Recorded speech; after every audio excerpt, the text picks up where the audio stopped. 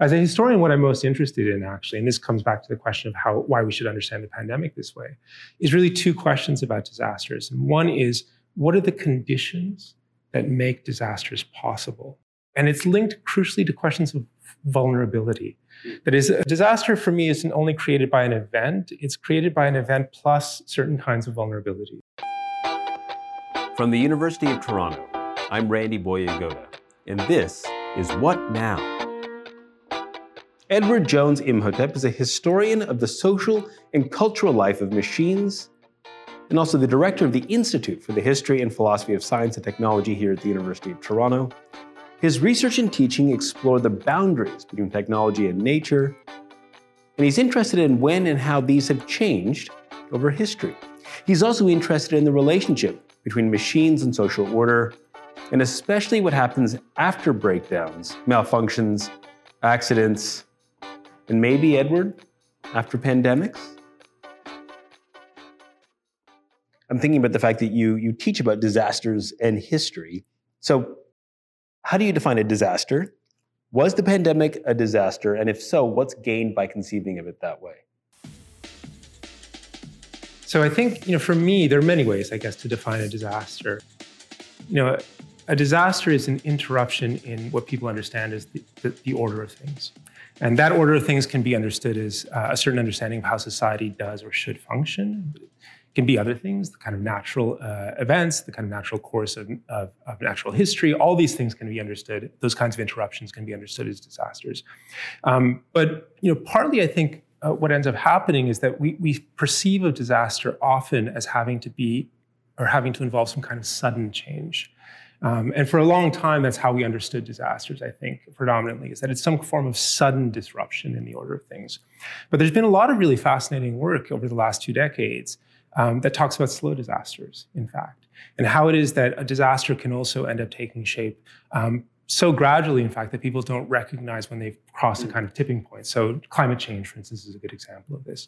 But the second element of disaster that I think is really important is that although disasters are exceptional in the order of things, they're also recurrent. Mm-hmm. And so even though we don't know what specific disasters might end up befalling us, we know for certain that there will be more disasters. Yes. And the last element, though, that I think defines disaster pretty critically is just the notion of destruction, and usually wide-scale destruction. So that destruction can take many forms. It can take the form of human life. It can take the form of material environments. It can take the form of hope, kind of symbolically, in disaster. But there's always this notion of destruction itself. And because there's that notion of destruction, there's very often also associated with it the idea of a possibility for new beginnings. So a question like, what now? So then, was the pandemic a disaster, or should we think of it that way? I think it was a disaster, and I think that we should think about it that way. And I think that there's a case to be made, actually, for thinking about pandemics in general as disasters. So the cholera pandemic, for instance, of the 19th century, or the Spanish flu, 1918 Spanish flu. For what we can gain from that, disasters are incredibly powerful ways that we use to understand ourselves, our history, our environments. As a historian, what I'm most interested in, actually, and this comes back to the question of why we should understand the pandemic this way, is really two questions about disasters. And one is, what are the conditions that make disasters possible? And it's linked crucially to questions of vulnerability.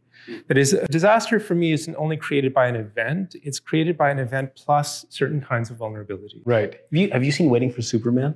I haven't seen this. Waiting for Superman is now, to my mind, an example of the slow disaster of publicly funded education in the United States.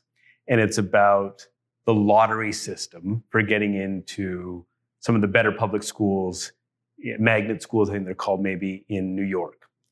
And the idea is that your prospects, especially for children of poor socioeconomic background or minoritized children, or often both, the trajectory is radical if you get into one of these particular magnet schools or whatever they're called, but it's a lottery system, right?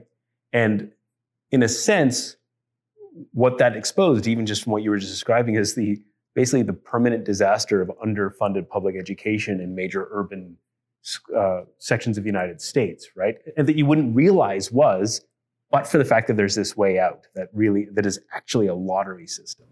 That's exactly the kind of vulnerability that I have in mind. So even if you take something, for instance, like take Krakatoa, the eruption of Krakatoa in 1883. If that kind of eruption had happened out in the middle of the Pacific with relatively small tsunamis, we wouldn't be calling it a disaster.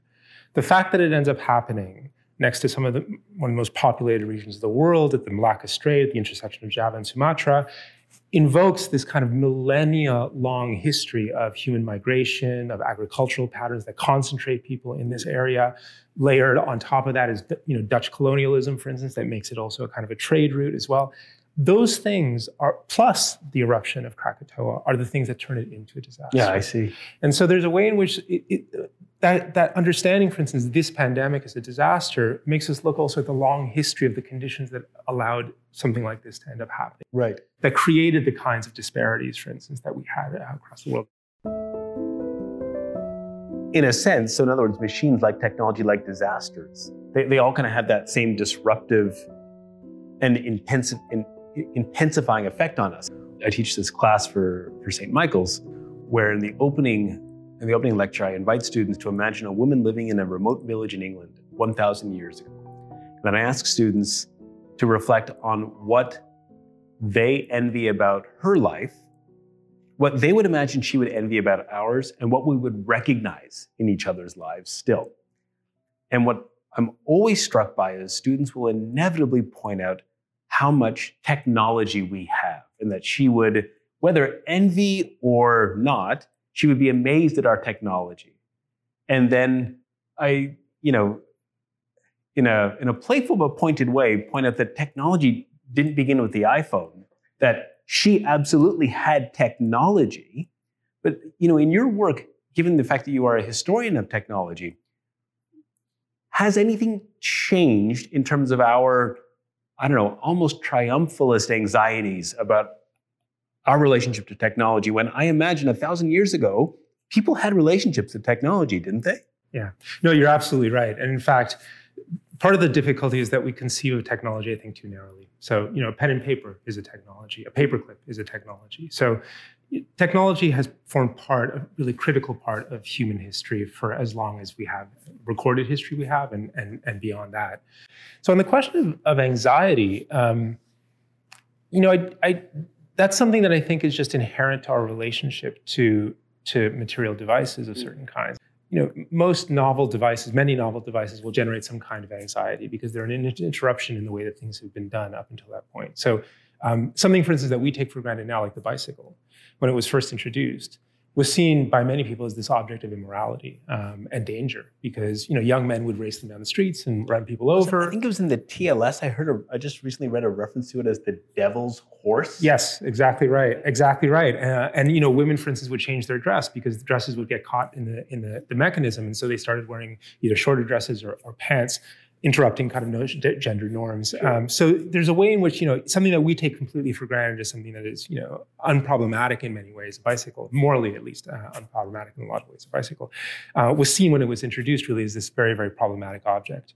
But at the same time also, I think that technologies in general, machines, they are also repositories of more general anxiety. So it's not necessarily it's not just because they introduce an interruption, but they provide an occasion for us to express other kinds of anxieties that aren't necessarily about technology, but through which technology becomes a kind of a medium for their expression. And they can even, in many ways, shape and structure our very articulations. What I'm thinking about would be, I think I was our youngest daughter.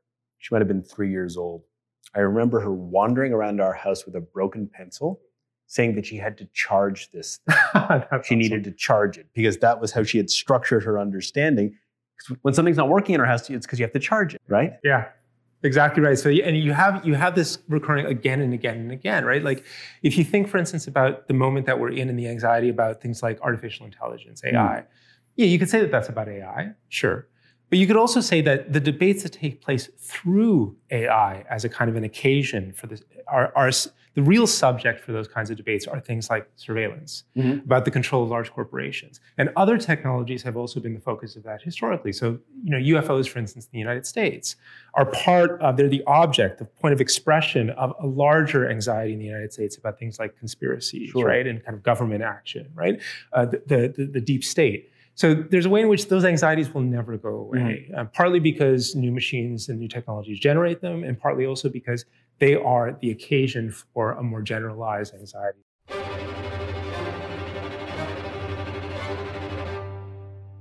Okay.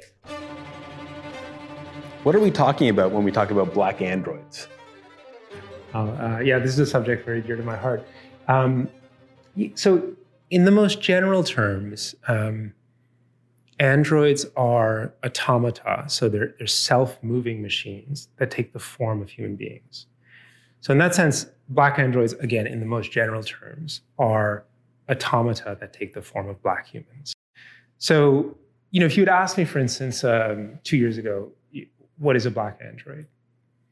I probably would have pointed you to Afrofuturism, right? Like if you think of the work of like Janelle Monáe, the artist and actor, musician, she uses the figure of the black android in this trilogy, the Metropolis trilogy, drawn on Fritz Lang's 1927 film, inspired by it, where she uses the android actually as a figure, a representation of the minority and also of liberation, of the potential for liberation. So that's what I would have thought of. So about 18 months ago, though, I started to see references to actual historical black androids. So to actual machines, automata in the form of black humans.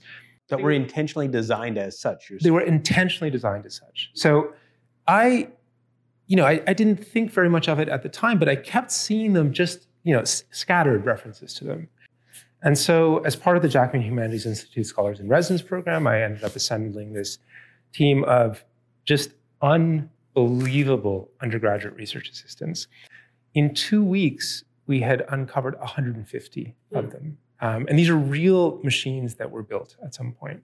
And so that was fascinating to me. And just so I can understand, how do you know they're black? I hate to ask a very simplistic question, but in kind of plain terms, how do you know they're black androids? So it's actually a deeper question maybe than you're letting on. I know that you probably intended that way, but it's much deeper than you let on. So partly it's because of things like coloration, right? But also it's because these are almost exclusively for the periods that we're interested in, racist objects. That is, so they trade on racist stereotypes.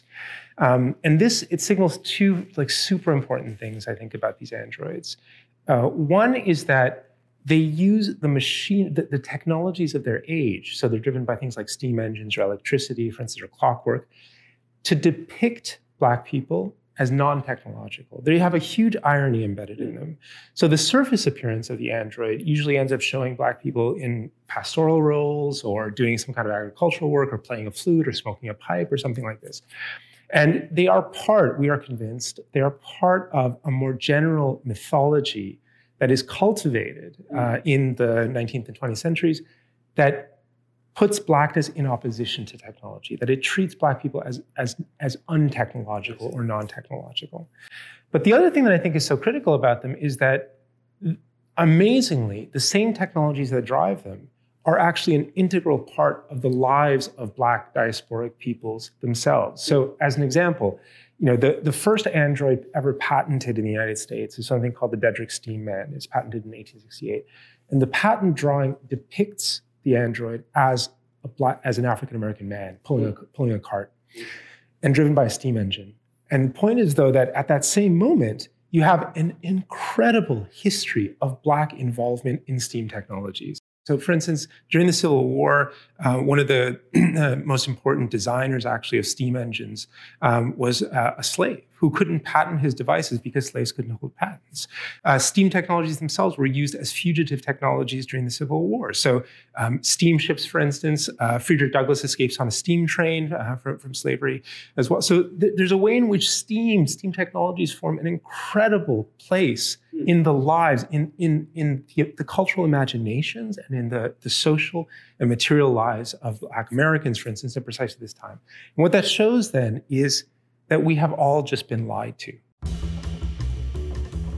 there has been this mythology that has been cultivated through things like the Black Androids about this opposition between blackness and technology, that the historical materials themselves and historical examples completely belie. They end up exposing really not only the mythologies that are created, but how pernicious those mythologies have been and how unjust they've been, both historically and the way that in which they shape even contemporary understandings, for instance, of who belongs in technology, who is technological, who can be a technological self. It seems to me like you've got a Jordan Peele script built into everything we're talking about here. If you think about some of his recent movies. Yeah, absolutely. I think that you're absolutely right. And I think, one of the ambitions that we have for this actually is a graphic novel. But the potential for this, for both a kind of reimagination of the relationship between technology and blackness, one that aligns more closely actually with the Afrofuturist model on one hand, and also one that delves much, much more deeply into the actual lived histories and experiences of Black peoples in the relationship to technology. I think that the floodgates are open for something like this. And just, in closing, given the work that you get to do as a researcher, as a writer, as a teacher, as a leader here at the university, Edward, really, it's fantastic that you can make this history not only relevant, but demonstrate, as you say, the kind of active and real and continuing lines between the past and the present and the future.